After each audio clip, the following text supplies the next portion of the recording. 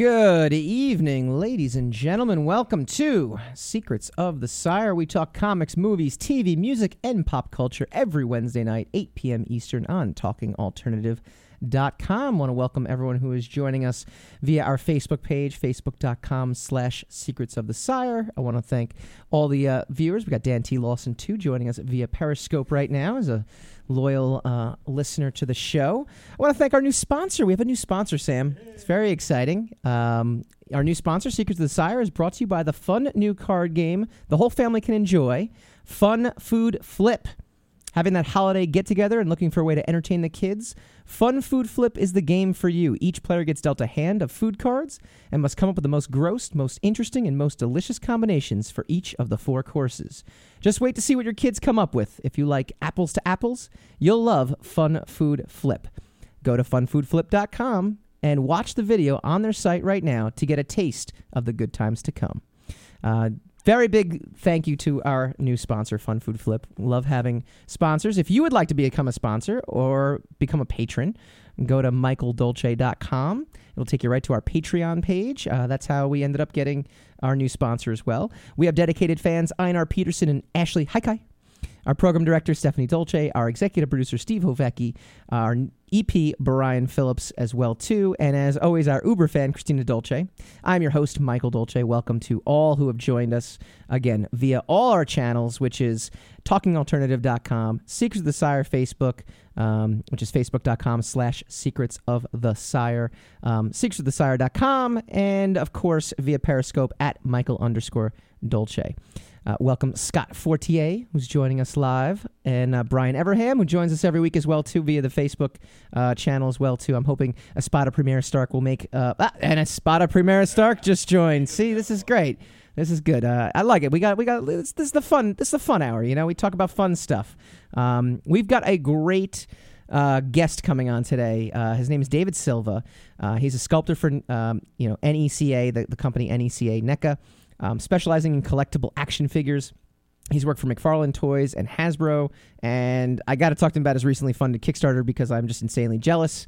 Absolutely jealous. Scott Fortier, good evening. Good evening to you as well. Good evening to Chris Jack O'Donnell as well, joining as well too. Give a shout out to Brian, who we were talking to. Brian Phillips is one of our EPs. We have 2 EPs on our Patreon page, and they get an exclusive Google Hangout. So we actually hang out with them in the studio, virtually. So you guys could do it too for $5 a month. It's $1.25 a show. We do about 4 shows a month. Although this is November, we actually had 5 shows this month. So, good stuff there. Randy Hogan, good evening, sir. We love it. We love it. All right, so we're going to talk to David a little bit later in the show. He's going to talk about action figures and his Kickstarter, which was really, really awesome. Beasts of the Mesozoic. Andre Tech, hello you. And, we have a quick question already, so we'll field questions because this is anything we want to do. Do you think Batman will make an appearance in the Arrowverse or Red Herring? Oh, Dan T. Lawson, that is a good question. Will Batman make an appearance? Now, we obviously have a new Superman. It's in the Supergirl series, but they did a really nice job of actually publicizing that.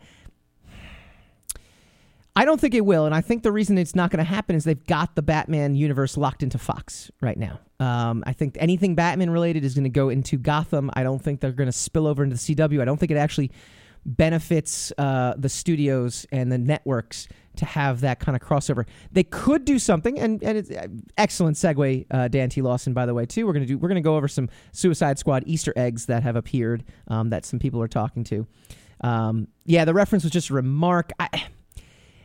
They like to say it's a connected universe, so they are playing off the connected universe. I just don't think we're ever going to see an actual Batman show up in the Arrowverse. I just don't. It's my own opinion. I was absolutely correct on Deadpool being a monster hit, so I know everything. Hall of Justice on Flash. See, now you're geeking out to a Marvel guy here too. So this is something that unfortunately I'm not going to be. Well, I mean, he's geeking out on the Flash universe and the Arrowverse. I know Sam watches those shows religiously. They had Justice Society on that on Legends. Yeah, but they do. But it's again. Actually seeing Batman, I don't know. I'd be kind of surprised at that too. I would be very surprised. But hey, great segue again because we're going to talk some Marvel stuff right now. There's 2 new X-Men titles out. Well, not yet. Coming out in. So I'm a Marvel guy too, but it was awesome seeing it on Flash last night. Yeah, I'm with you. I'm with you. Anytime look, Greg Berlanti is just spot on with whatever he does. Right now, he just knows how to run a TV universe when it comes to this stuff. He's got it interconnected. Very Joss Whedon-like, if you had the Buffy and Angel verses kind of connecting and, things like that. So no question about that. But getting back to the main topic tonight, new X-Men titles. What does it mean for the future of the movies? Because this is actually a pretty big deal, right? So go to IGN.com. And anybody, obviously, who is a patron, $2 or above, got the show outline, so they got access to this about a full 45 minutes before we go to air. But Marvel Comics recently teased the return of the X-Men Gold and X-Men Blue. Now, for those of you who don't know what that is, in the 90s, this was Jim Lee, Chris Claremont, which is awesome. We actually have an awesome guest coming on next week, who wrote the definitive Chris Claremont, memoir, I guess is the best way to say it, or biography, or whatever the case is, about his time on X-Men. But unfortunately, this news broke this week, so we can't talk about it with him. We will talk about it with him, but we're going to talk about it tonight. X-Men Blue and X-Men Gold were the two different teams that were split up. So Jim Lee was in charge of X-Men Blue, and had Beast and Cyclops and Gambit, all the cool guys were on that team. Wolverine was on that one. And then you had X-Men Gold, that was Storm and Jean Grey, and Will Portacio and John Byrne wrote that one. We're talking about right when Chris Claremont he didn't get fired, but he kind of got forced off the book that he was on for 18 years. So it was split up. So Marvel's actually relaunching the X-Men books as X-Men Gold and X-Men Blue, two team comic books using the colored code names from the 90s. You're going to have, one is going to be led by Kitty Pryde, who's right now is off with Guardians of the Galaxy, so she's coming back. And the other is going to have the all new, all different X-Men that were introduced with Brian Michael Bendis, which is a real head scratcher. It was a good run because Bendis is a good writer, but the concept is very weird. It's like the original 5 X-Men, Cyclops, Angel, Jean Grey, Iceman, and Beast travel to the future and meet their, future counterparts who then educate them, and then Iceman reveals he's gay. There's this whole thing. Yeah, it's like the future Iceman's like, hey, past Iceman, turns out you're gay. You never knew it. Yeah, it's crazy, but that's not the central arc to the storyline. That being said, there is an Iceman series coming next year in conjunction with this too. So, they're definitely all about hyping that up as well too. But it's neither here nor there. So a couple things right off the bat. First, it's great to see the X-Men back in the forefront again, and they're actually showing Randy Hogan, Psych, Gambit, Rogue, Jubilee, Psylocke, Beast, Wolverine was blue. Jean, Storm, Archangel, Colossus, Iceman, Bishop was gold. Yes, correct. Much more thorough than I was with my description, but I have been drinking, so no, that's not an excuse. Spot of Primera Stark. So is it a continuation when they came from the future in all-white Magneto? Yeah, actually, it is going to continue along with that. That's from what I've read. Mark Guggenheim is actually writing X-Men Blue. Mark Guggenheim has done stuff with Arrow. He's been in the TV universe. He's been in the movie front. He's done a lot of different things. So yes, it is going to continue some of that all-new, all-different X-Men that Brian Michael Bendis introduced with the time hops and the time warps and stuff like that. Though I thought it was kind of funny because at one point, I think X-Men Gold, is it? I could be wrong. I was reading, though, is going to be led by Magneto, and the writer, and I'll bring up the writer in a second. He was like, I thought it'd be really neat to have Magneto leading them because, what would these people think? Oh, no, it's X-Men Blue. He's like, well, what would these people think about, Magneto leading the X-Men? It's so crazy, right? It'd be like, no, they did that, dude. They did that like 20 years ago. Like, get into this. If Marvel was able to regain all of its movie properties, what story would you love to see? So now, another great segue into the question. What does this mean for the franchises?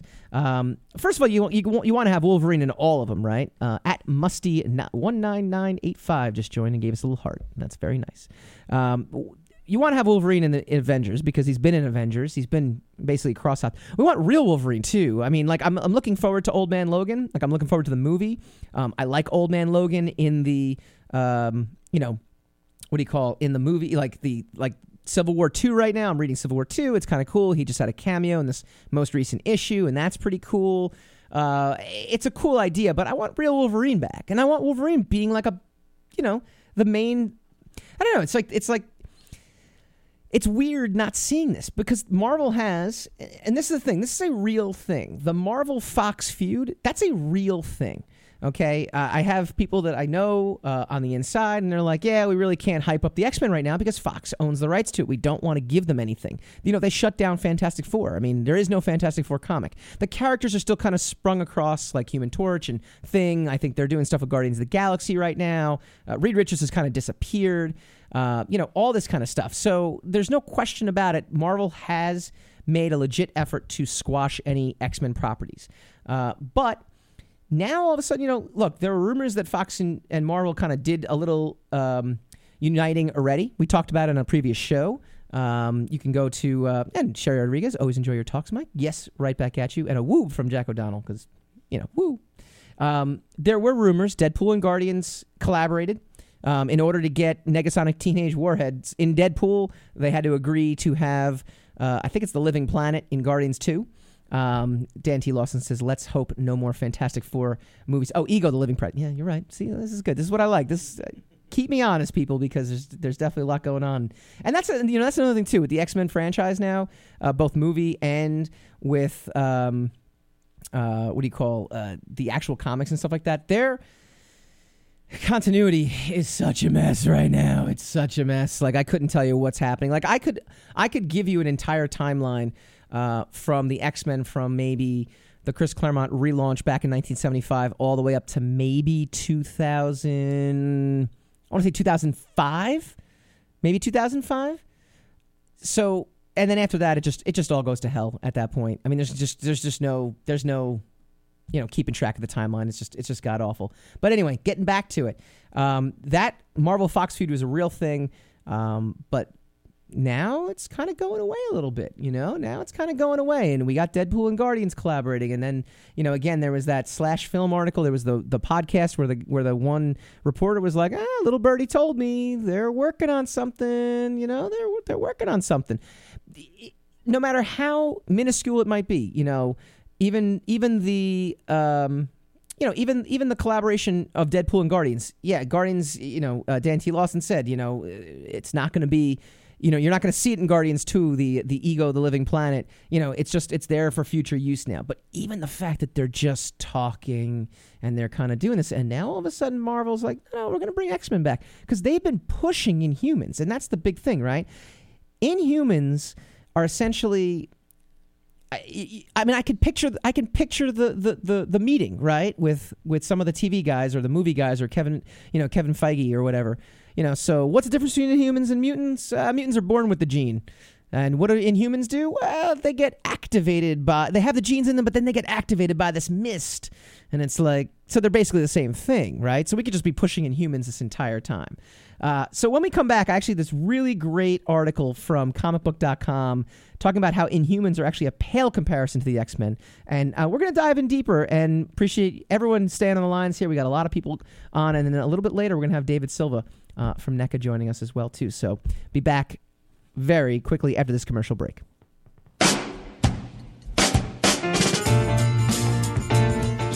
You're listening to the Talking Alternative Network.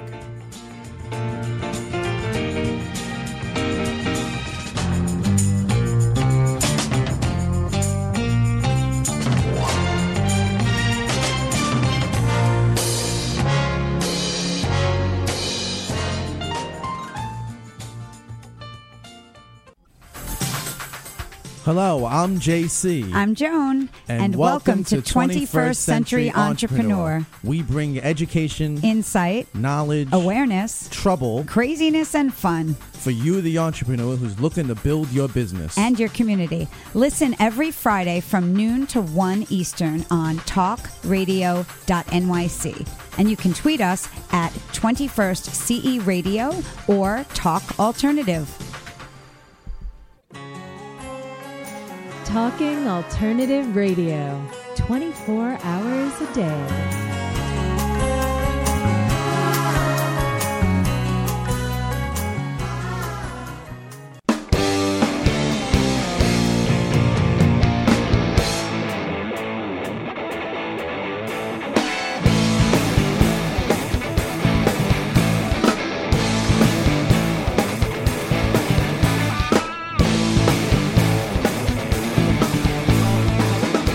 Welcome back, Secrets of the Sire. We do this every Wednesday night, 8 p.m. Eastern, talkingalternative.com. I want to give a shout out to Marcus Perry, who just joined, a good friend of mine. We're going to get him on the show at some point. He's doing some really outstanding stuff. I think he spent his birthday with, Scarlett Johansson, doing a little filming out there in Tokyo for Ghost in the Shell. We're going to get him on here at some point. Shout out to Fika Leone. Yes, we have to give a shout out to Fika Leone because he's our resident troll. I did not die in a horrible house fire yet, but we love you. Hey, you know what? Well, Dan T. Lawson gets, and Espada Primera Stark. Let's give them some love. I don't want to encourage everyone to just troll me mercilessly, so I'll give them shout outs on the air. No, it's good to have everyone here. We're talking X-Men right now, and we were talking about the possibilities when X-Men coming back now. Marvel is actually, it's like little things, right? There's this whole resurrection thing going on. There's definitely a shift now. Now, it's kind of funny, too, because they mentioned, last week we talked about it, or the week before we talked about it, Inhumans is getting its own film. It's getting its own IMAX movie, and then it's getting its own TV series. So it's not like they're letting up on Inhumans. Maybe, but at the same time, that thaw is happening between Marvel and Fox. Like, it's little things like this. It's little things where all of a sudden they're promoting things and creating new comics. But great article, comicbook.com. Inhumans are a pale comparison to the X-Men. They just are. That's what the article was all about. The Inhumans are more like Marvel's versions of the Addams Family. They're eccentric and weird, but don't quite fit in. And they didn't have to find each other. They were born into a family with established traditions and rites of passage who were mostly content to live apart from compared to mutants who are forced into the public eye and burdened with building a culture of their own. Now, here's what I would say about the mutants versus Inhumans. Essentially, yeah, I guess you could boil it down. They are kind of the same in terms of the powers. But, the whole struggle with X-Men is, these are people that are feared. It's supposed to be this whole allegory for racism and xenophobia, which is not relevant at all today at all, right? There's nothing in society today that would be anything relevant to that at all. But so don't go on your Twitter or Facebook account these days. So that's my unless you want to get trolled by Nick Spencer like I did. No, so but for some reason the Inhumans just were never as cool as the X-Men, and just never will be. Like, they were Marvel's little secret. They were there. So I'm okay with them. I'm okay with them going away. I'm okay with X-Men. X-Men were always, they were my favorite comic book back in the day. So if this means we're going to get better movies, Dan T. Lawson actually chimed in and asked, can you imagine the budget on the crossover between an X-Men and an Avengers film? That'd be massive. But it would be worth it, right? It would be so worth it. And look, Fox has every reason to do this, right? Deadpool obviously was a success for them. I don't think Deadpool 2 is going to be as successful. I think they caught lightning in a bottle. I think it's going to be very difficult to replicate, which just guaranteed them like a $1 billion box office. I just guaranteed them by saying that. But look at Doctor Strange. Doctor Strange is doing crazy money right now, crazy money overseas. The Marvel ship knows how to do it. The Marvel Studios knows how to make sure that fans are not tired of seeing what they're producing. If they made the same Avengers movie over and over again, which is why Captain America was a little bit, the more and more you get into Civil War, it was essentially another Avengers movie. There's a fear of oversaturation. Look at the NFL. Just ask the NFL right now what oversaturating the market with different, with 4 different nights of football has done to their ratings. Their ratings have gone down. Marvel is smart enough to realize this. They're creating something different with Doctor Strange. They're doing something different every single time. Dan T. Lawson says, Strange was a niche comic. I'm glad to see it getting big. But you know what? It's getting big because the film was done as not a comic book film. That's why it was done well. That's why Deadpool actually made it. It was making fun of comic book films. It's something that kind of gives you this different point of view that you might not get in a normal comic book film. Whereas you have something like X-Men Apocalypse. To be honest with you, I still haven't seen that damn thing. I'll see it. It's going to be on cable. I'm going to watch it on HBO. But that's my level of excitement, and that's my level of enthusiasm for X-Men films right now. And I think in general, while the first 2 films, from First Class did very well and Days of Futures Past did well, I think Marvel's done a good enough job, at least within the internal fan base, to kind of quell the excitement over X-Men. Would I have been more excited for Days of Futures Past and X-Men Apocalypse 10 years ago? Absolutely. Absolutely. But this is what they've done now. They've managed to quell everyone's kind of enthusiasm for X-Men. So now Espada Primera Stark, in that case, wouldn't Inhumans be ideal if plot is right? It would, but that's, so this is an interesting thing, right? So Espada Primera Stark brings up a really good point, right? If they've been pushing Inhumans for so long, why do this now with X-Men? Well, okay, it's actually not that hard a question to answer. It's going to give you more money. It's just going to give you more money. Mo money. That's essentially what it's going to do. I mean, there's no question about it. I guess it's, do you cut off your nose to spite your face kind of thing? And that's what they've been doing. They've been doing that this entire time with Fantastic Four. They've been doing it with, well, I mean, again, they don't own the rights. They don't control the story. They don't, I mean, think about... But doesn't it only benefit them if they help? So Sam is saying, I don't know how, if you can hear, you say you got to talk in the mic, Sam. I mean, do you do radio? Come on. What are you talking about? Yes, it would benefit them. However, I don't think it's going to benefit them to the point where having total control would benefit them even more. I mean, if you can control the message, I mean, we're just talking about basic business now, right? I mean, forget all the fanboy stuff. I mean, we're like drooling over the possibilities of an X-Men, being entered into the Marvel universe. Just like we can't wait. I mean, I can't wait for Spider-Man next year. Now that he's in the universe, like how great is that going to be? It's going to be amazing. You're going to have.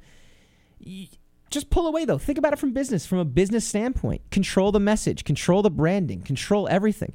Maybe they're looking at what Fox is doing with X-Men, saying, you're diluting our brand. You're actually hurting us. You're putting a movie into the public, consumption that is not going to help what we're trying to do, and we're trying to move forward into this grand direction. So.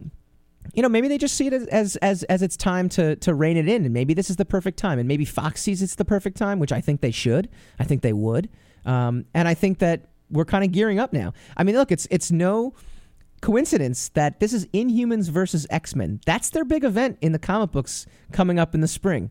I mean, maybe they're just, they're bringing mutants back. When Scarlet Witch. Said no more mutants 10 years ago in the Secret, was it Secret, whatever it was. Marvel is telling Fox they're not cool enough to sit at their lunch table. No, I don't think they are. I think those talks have kind of led to this. I think that's what it is. You wouldn't have this kind of stuff if that thawing wasn't taking place. I don't think it's a a glove slap in the face of Fox being like, hey, step up to the big boys table. I think it's like, want you back in the universe? Yeah, we kind of want you to help us out a little bit. Yeah, okay, great. X-Men, we're back. Look at that. I think that's how it goes. I think that's exactly the way it goes. All right, when we come back, we're going to have a really great guest on next. I'm very excited to talk to this guy. One of my biggest... it's going to be great. David Silva, sculptor for NECA, coming up next. You're listening to the Talking Alternative Network.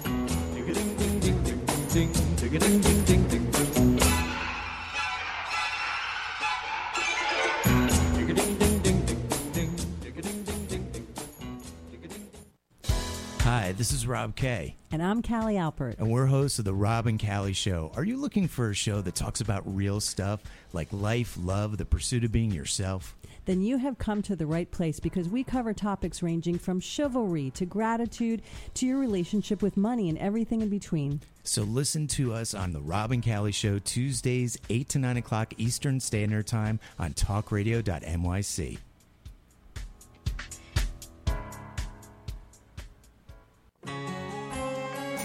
Talking Alternative Radio, 24 hours a day.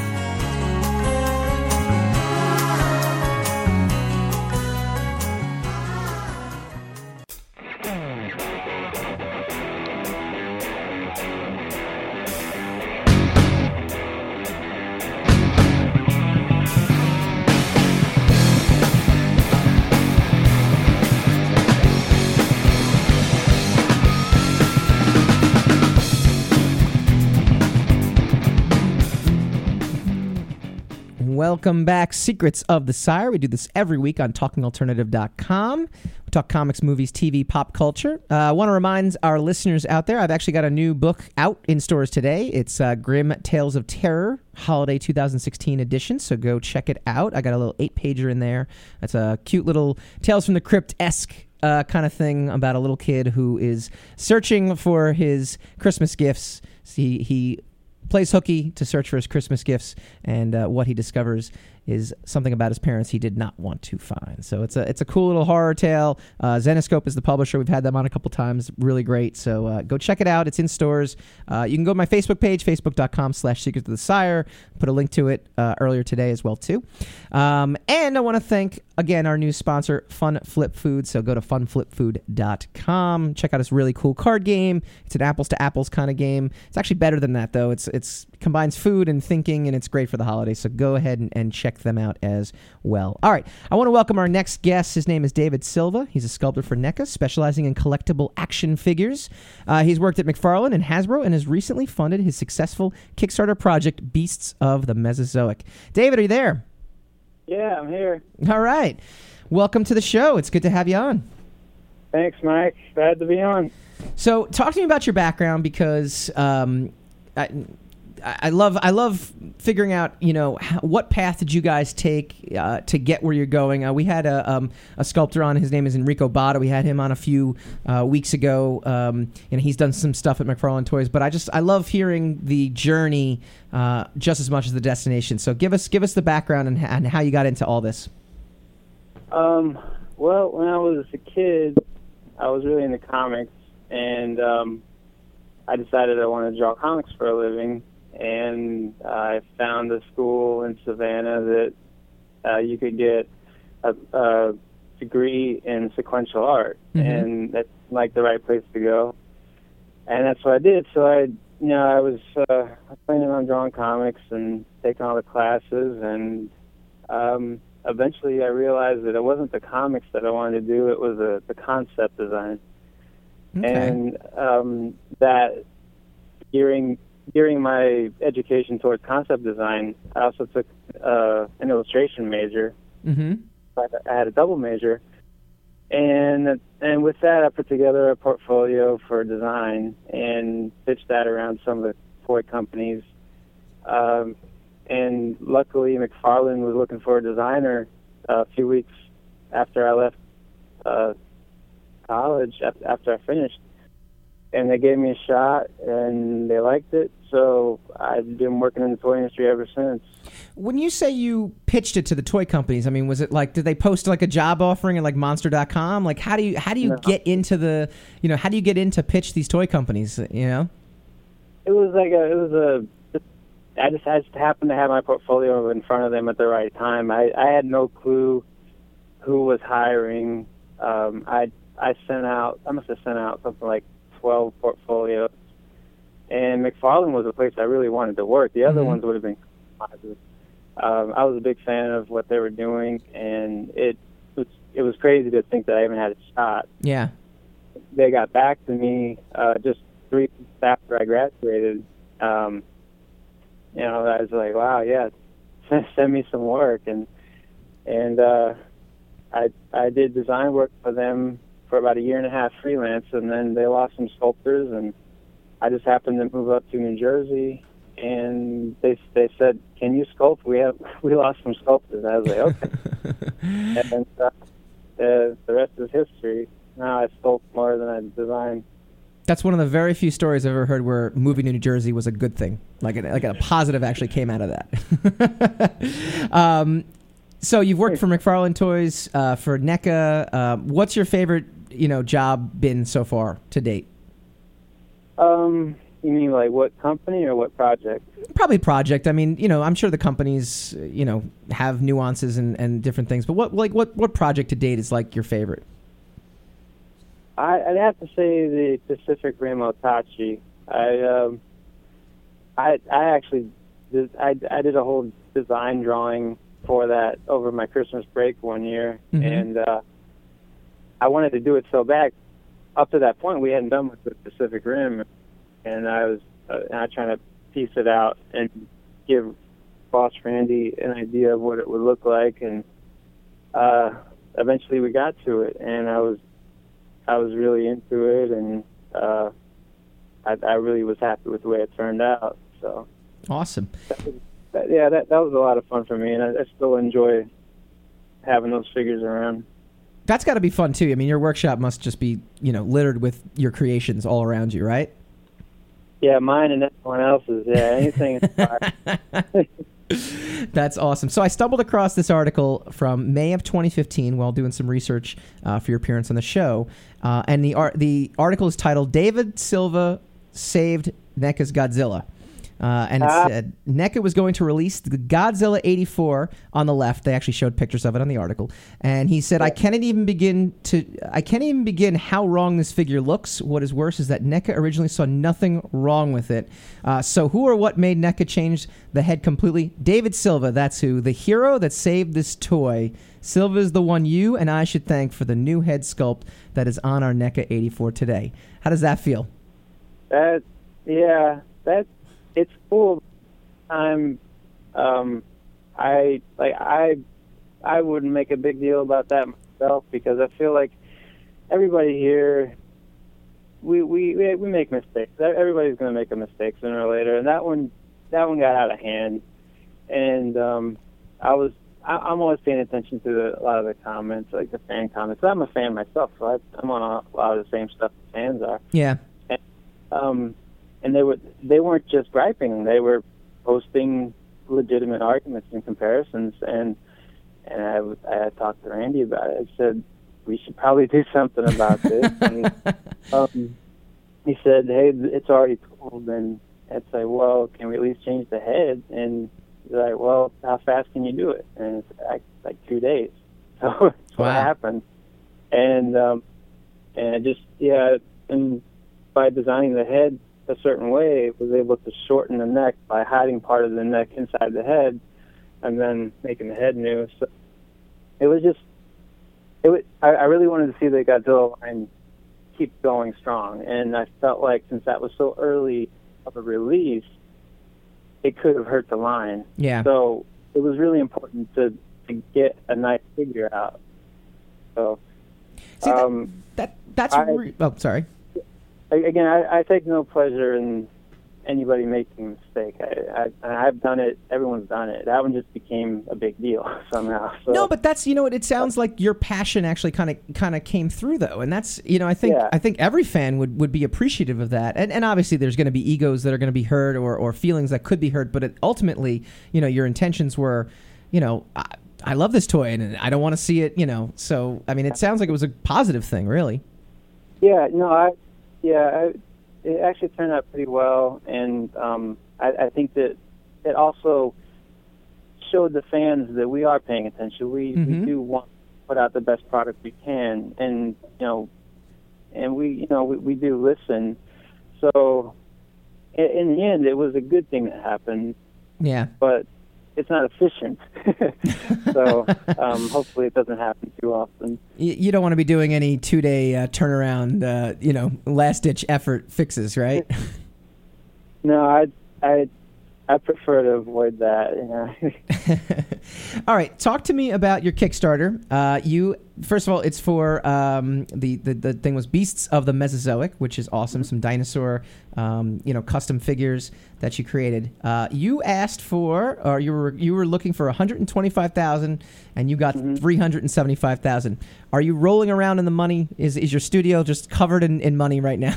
It's so funny. Like now, the guys at work.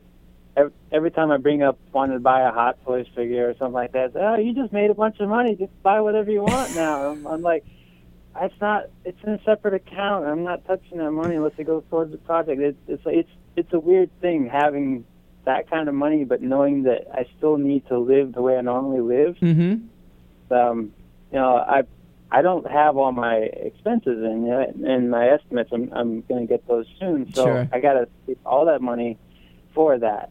And most likely, almost all of it's going to go towards that, if not all of it. And it's very expensive to do these toys. And there were so many stretch goals that were met. So now I have, I think I have 25 SKUs altogether. Mm-hmm. And I'm just thinking, it looks like a lot of money, but I hope I have enough. But yeah, this is my first time doing this on my own, and it's been a great learning experience. It'll give me a good idea of how to do it better next time as well. So the irony is if you just outsource the work to China. See, that would be hey, this is really great. I got this money. I'm going to outsource it to China. Well, the mass production is going to be done there, but I mean, I still have to figure out what all the expenses are going to be for that, and that's all new to me. So I'm just kind of taking it one step at a time. But it's definitely exciting, and I'm glad I'm doing it. And I can't believe the response. I was very concerned that I would only make 3 figures. I mean, I wasn't sure if I'd get to the main 3. Mm-hmm. We hit the goal, I don't know, like 2 weeks in, I think. And I was thinking, oh no, how do I keep the momentum going? Yeah. Try to reach the goal. And so I had to scramble to come up with some more ideas and did some drawings. And luckily, one of the artists that I've worked with for the package art, Jonathan Kuo, he did some incredible art, and he was able to get all of the package art done before the Kickstarter ended. So nice. I could still show people what the Raptors would look like, even though I didn't have actual prototypes made yet. And I think that really helped too. So it's definitely just been like one thing leading to the next. I've been figuring things out sometimes like up to the day. Yeah. So it's definitely been quite a journey, and I'm not even halfway there yet. So it's funny. I've done because I do comics and stuff like that. So I've actually done 2 successful Kickstarters also, and I actually have friends who did Kickstarters who actually their Kickstarter was way more successful than mine. But mine was funded also. But I agree with you. I ended up when I ended up totaling up all the costs for everything, especially then contracting for like extra prints or sketches or this or that and the shipping and all that stuff. I'm sitting there like my wife is like, "Hey, you made some money off this," and then I was like, "No, here's my expenses." She's like, "Oh, you lost some money on this," Yeah, exactly. Yeah, I mean, it's hard to know, especially the first time out. It's hard to know exactly how much everything's going to cost. Yeah. And you don't want to ask. You don't want to over ask either. Like you might know that it's going to cost you, $10,000 to do something, but you might not feel confident you're going to get the $10,000. So you might say, all right, well, I'll do $5,000. So this way, at least I'll get funded. And then, it becomes a juggling act there. Yeah, because you want the price to seem achievable so that people will get behind it. Mm-hmm. You don't want to scare them off. And action figures just in general are so expensive. I mean, you really do need to have a good bit of money for something like that. Yeah. That's why it's companies that do it, not individuals usually. But yeah, I mean, the expenses, they'll get you, but that's why it has to be about the passion. It has to be about just wanting to see it happen. And that's where I'm at with it. Like if I had to, I would take a loan out and pay for any additional expenses just to get it done. Sure. Hopefully I won't need to do that, but I really don't know at this point. So Jack O'Donnell just tweeted in, just checked out his Kickstarter. Those figures are amazing. Talk to us about the figures and talk to us about, exactly. We've been talking about the financial aspect to a Kickstarter, but talk to me about the actual project itself. The project itself came about because throughout my time in the toy industry, this concept has arrived in different ways, in different forms, and it's reached different levels of completion. But for whatever reason, it would always get pushed to the side or canceled. And eventually I just got to the point where I was like, well, I mean, I have resources to make this happen on my own as long as I could find the money. So that's what I did, and I felt like it's really the only way it's going to happen, because the dinosaur toys that are out there, they're not that impressive, in my opinion. I mean, there's some good sculpting, but they're not articulated, and even those a lot of times are not very accurate. So I felt like there is a big market potentially for high-end dinosaurs and just animals in general. Really, you don't get that with animal action figures. You get that with human action figures all the time, and that's always getting bigger and bigger, robots or whatever. And I love all that stuff, but we don't get that for animals. And dinosaurs specifically, I think people are really into, especially nowadays. And I have a huge love for that. I've been doing model kits based on dinosaurs for the last 6 years. And I felt like I had everything I needed to make this happen. So felt like, oh, why not give it a shot? And Velociraptor was a great place to start. And did some research, and I found that there were quite a few different figures I could make off of Velociraptor body, because there's a lot of similar animals like that. So, long story short, I wanted to see it happen, and I knew there were people out there who felt the same way. So. Favorite dinosaur? I'm gonna say it, and you're not gonna know what it is probably. Acrocanthosaurus. I have no idea what that is. Yeah. Oh wait, it's that one. It's the one with the scales and the eyes. It's got teeth and some claws. And it's pretty cool. You should look it up. Not something I'm going to get to anytime soon, but I have done 2 model kits. So. Hockey Girl 30 just said Velociraptor is her favorite. So clearly you got to connect her with the and then it came from the radio. Just said Godzilla is their favorite dinosaur. See, it's all connecting back to the stuff you do. Yeah, I love all of it. I'm happy. I'm very fortunate to be able to spend my time making these things, and I just love all of it. So I'm just going to keep doing it until I can't do it anymore. That's awesome. So here we go now. What's next for you? Are you still doing stuff for NECA, or are you now just focusing completely on the beasts of the Mesozoic? No.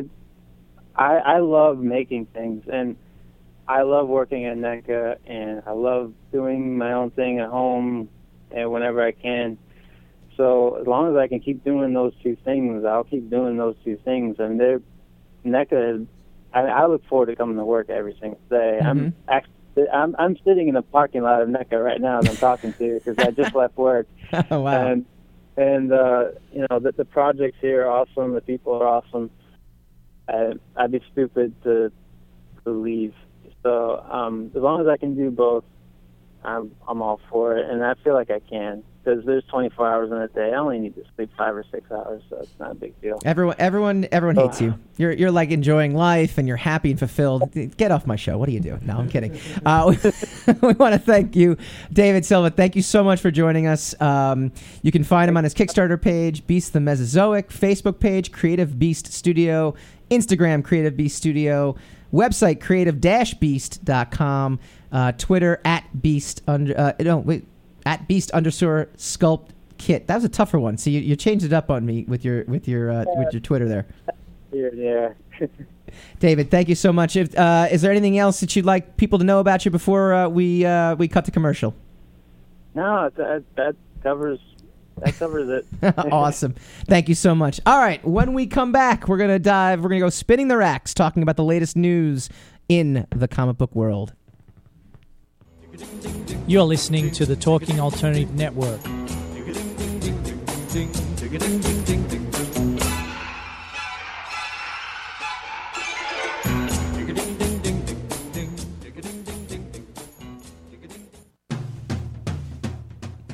Are you into comics, movies, and pop culture at large? What about music and TV? Then you're in for a treat. This is Michael Dolce, your host on TalkingAlternative.com. I've been professionally writing comic books, screenplays, and music articles for almost 15 years. Catch my show, Secrets of the Sire, at its new primetime slot, Wednesdays, 8 p.m. Eastern Time, and get the inside scoop on the pop culture universe you love to talk about. For more info, go to secretsofthesire.com.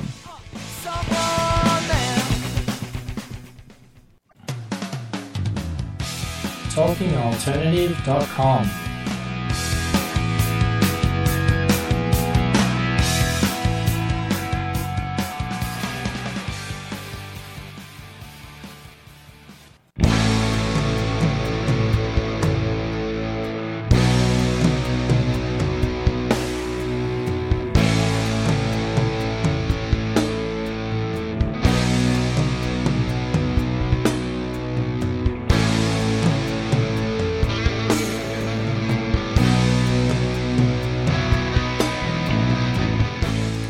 Welcome back to Secrets of the Sire. I want to thank our guest, David Silva, again from NECA.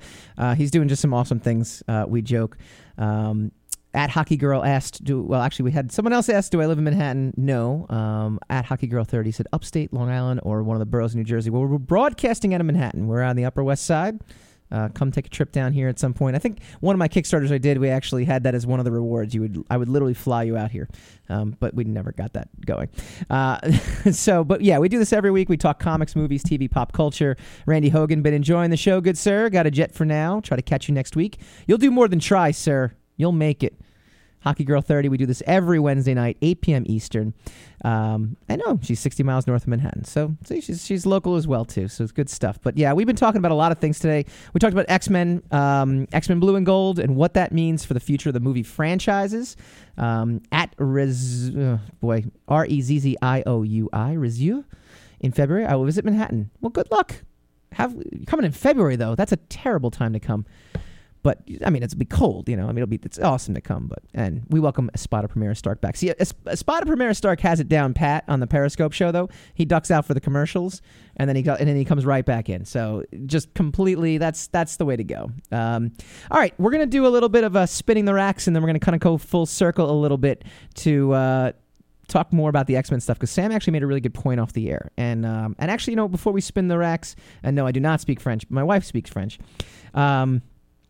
Sam had a good point, though, too. The irony to this Marvel-Fox, you know, feud thawing and this and that, and we were talking about the fact that X-Men are now back. They're doing a whole X-Men push at Marvel Comics, and she's definitely, you know, it's definitely a good thing, right? It means that there's a thawing going on in this relationship, and maybe, just maybe, we'll get some of that crossover that Sony's kind of been involved with Spider-Man now, and having Spider-Man in the Marvel Universe. Maybe we'll get a Wolverine in the Marvel Universe. Maybe we'll get Deadpool in the Marvel Universe. Maybe we'll get, you know, basically unifying the characters that in the comic books get to basically do whatever they want, right? I mean, they get to bounce around. I mean, Human Torch and Thing are in Guardians of the Galaxy right now. Wolverine's been in the Avengers a million times, and, you know, Beast is in the Avengers. You get to do all these fun things that you can't do in the movies because the franchises are owned by different licenses. That being said, though, Sam actually had a great point, though. Back in 2000, the reason Marvel's in this predicament is they were bankrupt. They went bankrupt in 2000. The licensing deals to Fox actually helped rejigger their entire company and get them back to where they're now, you know, exactly who they are. They're Marvel Comics now. Selling the licenses actually saved them. And not only that, though, but the X-Men movie kind of started the whole comic book movies can be successful. And then you had the Tobey Maguire Spider-Man in 2002, and that was done by Sony. And again, it was licensing out. It wasn't until later on when Marvel was like, wait a minute, we should just do our own studio, that, you know, that they kind of wised up and were like, hey, you know what, we can do this on our own. I mean, you know, for every X-Men and Spider-Man movie, though, you also get a Hulk movie, you get a Fantastic Four movie.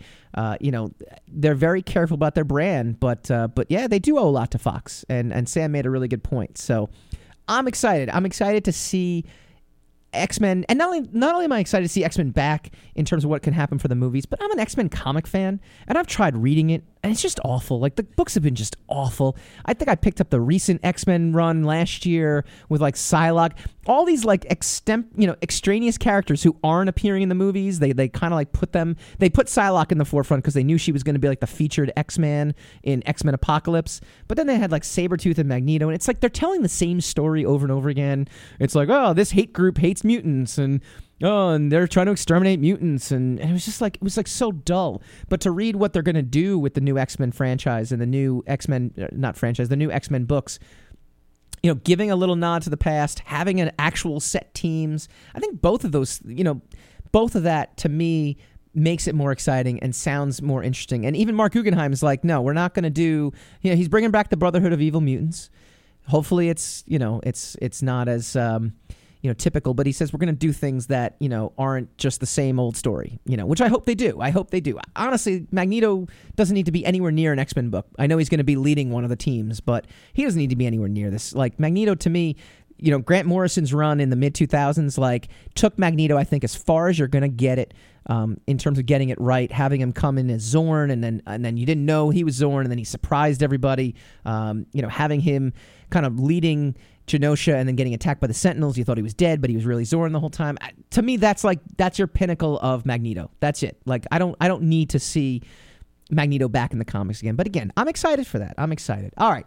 We are going to do what we do every week. We go spinning the racks, talking to you about the latest comic book news. And obviously the big news was the X-Men Blue and Gold. And we kind of, definitely talked about that a lot and what the impact's going to be and where Inhumans are going to go. But we're gonna turn to a different universe real quick. We're going to talk about Archie. It gets a little weird, actually. Newsarama was reporting Archie debuts a sneak peek, and it very Twin Peaks-ish. Very Twin Peaks-ish. I'm going to tell you right now. So we're going to have someone from Archie on in the next couple weeks from the Archie comics. What Archie's doing as a comic book imprint is like amazing. Like, if anybody's a fan of the show, we talk about this kind of stuff all the time. We talked about it when Invincible Iron Man was like, we're going to replace Iron Man with a 15-year-old black teenager, black female teenager, because we're all about diversity. Or we're going to, swap out Mary Jane and make her, a Latino character instead because, we want diversity and we want to force diversity and kind of cram it in and this and that. Archie Comics actually is doing everything right. They have diverse characters. They keep introducing new characters. They had the first, not the first gay character, because gay characters have been there around for a while, but they made a big deal about it. But it wasn't that they turned Jughead gay. It wasn't that they turned Reggie gay. They created contemporary new characters. And they've basically now been molding and sculpting Archie and Jughead, well, not just Jughead, but the entire cast, to kind of fit the times. I believe Mark Waid was a writer on there as well too, and just doing contemporary stories. So taking these old-fashioned characters. I mean, they're old-fashioned characters. They're girl next door versus girl of your dreams. Archie's kind of stuck in the middle. He's a good old. It's gone now, and they've kind of updated it. And it seems like with the TV series now. It seems like the TV series now is also kind of leaning toward that, where, we're gonna do things a little different. It's not gonna be, this 1950s Archie. We're gonna do something kind of cool. So, if Newsarama is comparing Archie to Twin Peaks, that's a cool thing for me. That's a cool thing. I'd like to see it. If it's just if it's just setting a tone and it's not gonna do that, well, I mean, at least it'll get me seated. It'll get me watching. So kudos to Archie. All right. We're going to talk some Walking Dead now. Jeffrey Dean Morgan confirms Walking Dead Season 8 for Negan. I know I will be on board for Season 8, Morgan said on the Howard Stern Show. We finished Season 7 a week ago. As for the immediate future, expect more Negan. After a brief 2-week absence from the show, Morgan's Negan will be a big part of the next 2 episodes, which are the final 2 of 2016, leading into the mid-season break. The next 2, I'm really big in. I'm effing heavy in those. Is what Jeffrey Dean Morgan said. I don't know how much more heavy you can get. Got to be honest with you, though, and we go onto our SoundCloud page, soundcloud.com/Secrets of the Sire. Go check out some of our past episodes. We talked about Walking Dead. We talked about that brutal opening. Extremely well done. We're not knocking the execution. We are not knocking it at all. But I got to be honest with you, it has stopped becoming must-see TV for me. What's my Sunday night show I can't miss right now? Westworld. Got to see it. I mean, and I got Sam watching it. Now we're talking about the big revelation that just happened in Westworld this past week. We're not going to spoil anything. That's the show I got to watch. Walking Dead. Now, is Walking Dead just a casualty of being on for 7 seasons? Maybe. But at the same time, that opening episode with Negan was just so brutal. I almost need to just be away from Walking Dead for a little while. About 2 or 3 episodes in to the season, and I'll watch the full season. I like Ezekiel. I like the introduction of that. I like how I do like how it's kind of turned into a Sopranos-ish kind of thing, where you have basically different families now kind of running things. There's turf wars. It feels more gangsterish to me, which is kind of cool because you do have to consistently transform what you're doing. I mean, there's no question about it. If you continually put out the same show, which they are doing in a way, right? I mean, they kind of did this once before with The Governor in season 3 and season 4, where they're trying to make it. This other group is trying to make it. The other group doesn't like the other group. They all fight, and then the zombies end up killing everyone, and you have to kind of you basically have to just get on the road again and find something new. That's going to grow stale. This, I like the sense that these communities that they're part of, Alexandria and the Hilltop and all this other stuff, and Ezekiel's realm, it seems like they're a fixed community now. It seems like they're adjusting to the apocalypse in the sense, and now we're really getting into the human beings, which has strips away all law and all decency, and now it's just bare bones. So I appreciate what they're doing. I still need a little break. So and Negan's just I don't know. It's articulate. It's good radio right here. It's good radio where I can't tell you what it is. Sean Batewell, Yankees is written backwards on your hat. No, it's not technically. It's actually written correctly, but it's a reflection of the character, Sean, of the camera. This is me just stalling. Hey, when we come back next week, we're going to welcome Jason Powell, author of the definitive Chris Claremont book. He's going to break down his epic 18-year run, which is awesome because now we're going back to X-Men Blue and X-Men Gold, which is what we kind of talked about today. And I know he knows. He goes, I know it's not written there. Oh, I know. But yeah, we're going to welcome Jason Powell, author of the definitive Chris Claremont book. We want to welcome and thank David Silva for joining us, talking about dinosaurs and action figures. Awesome stuff. I want to thank all the people that chimed in today on Facebook. Sean, I love you. Jody, congratulations on the new baby. Sherry, it's good to see you. Randy Hogan, Jack, I think I covered it. Marcus Perry joined for a little while. We love him too. Espada Primera Stark, we love you. We love Fika Leone. We love Fika Leone. We love his brand of off-color humor. And Dan T. Lawson, and I'm sure, and Hockey Girl, I hope you join us next week as well, too. This has been Secrets of the Sire. Catch us every week, 8 p.m. Eastern, talkingalternative.com.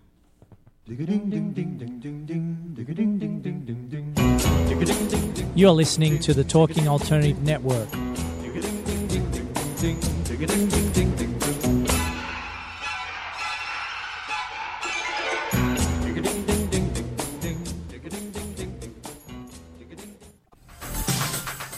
Hello, I'm JC. I'm Joan. And welcome to 21st Century Entrepreneur. We bring education, insight, knowledge, awareness, trouble, craziness, and fun for you, the entrepreneur who's looking to build your business and your community. Listen every Friday from noon to 1 Eastern on talkradio.nyc. And you can tweet us at 21st CE Radio or Talk Alternative. Hey, all you crazy listeners. Looking to boost your business? Why not advertise on Talking Alternative with very reasonable rates? Interested? Simply email at info@talkingalternative.com. Talking Alternative. Are you into comics, movies, and pop culture at large? What about music and TV? Then you're in for a treat. This is Michael Dolce, your host on talkingalternative.com. I've been professionally writing comic books, screenplays, and music articles for almost 15 years. Catch my show, Secrets of the Sire, at its new primetime slot, Wednesdays, 8 p.m. Eastern Time, and get the inside scoop on the pop culture universe you love to talk about. For more info, go to secretsofthesire.com.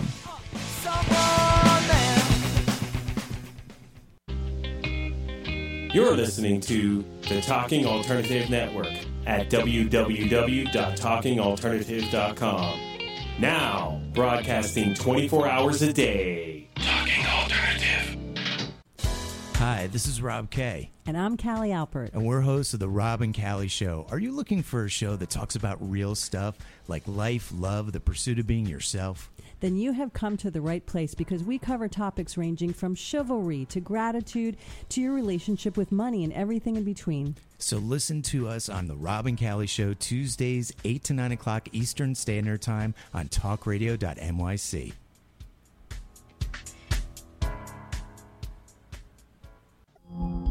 Are you a conscious co-creator? Are you on a quest to raise your vibration and your consciousness? I'm Sam Leibowitz, your conscious consultant, and on my show, The Conscious Consultant Hour Awakening Humanity, we will touch upon all these topics and more. Listen live at our new time on Thursdays at 12 noon Eastern Time. That's The Conscious Consultant Hour Awakening Humanity, Thursdays 12 noon on talkradio.nyc.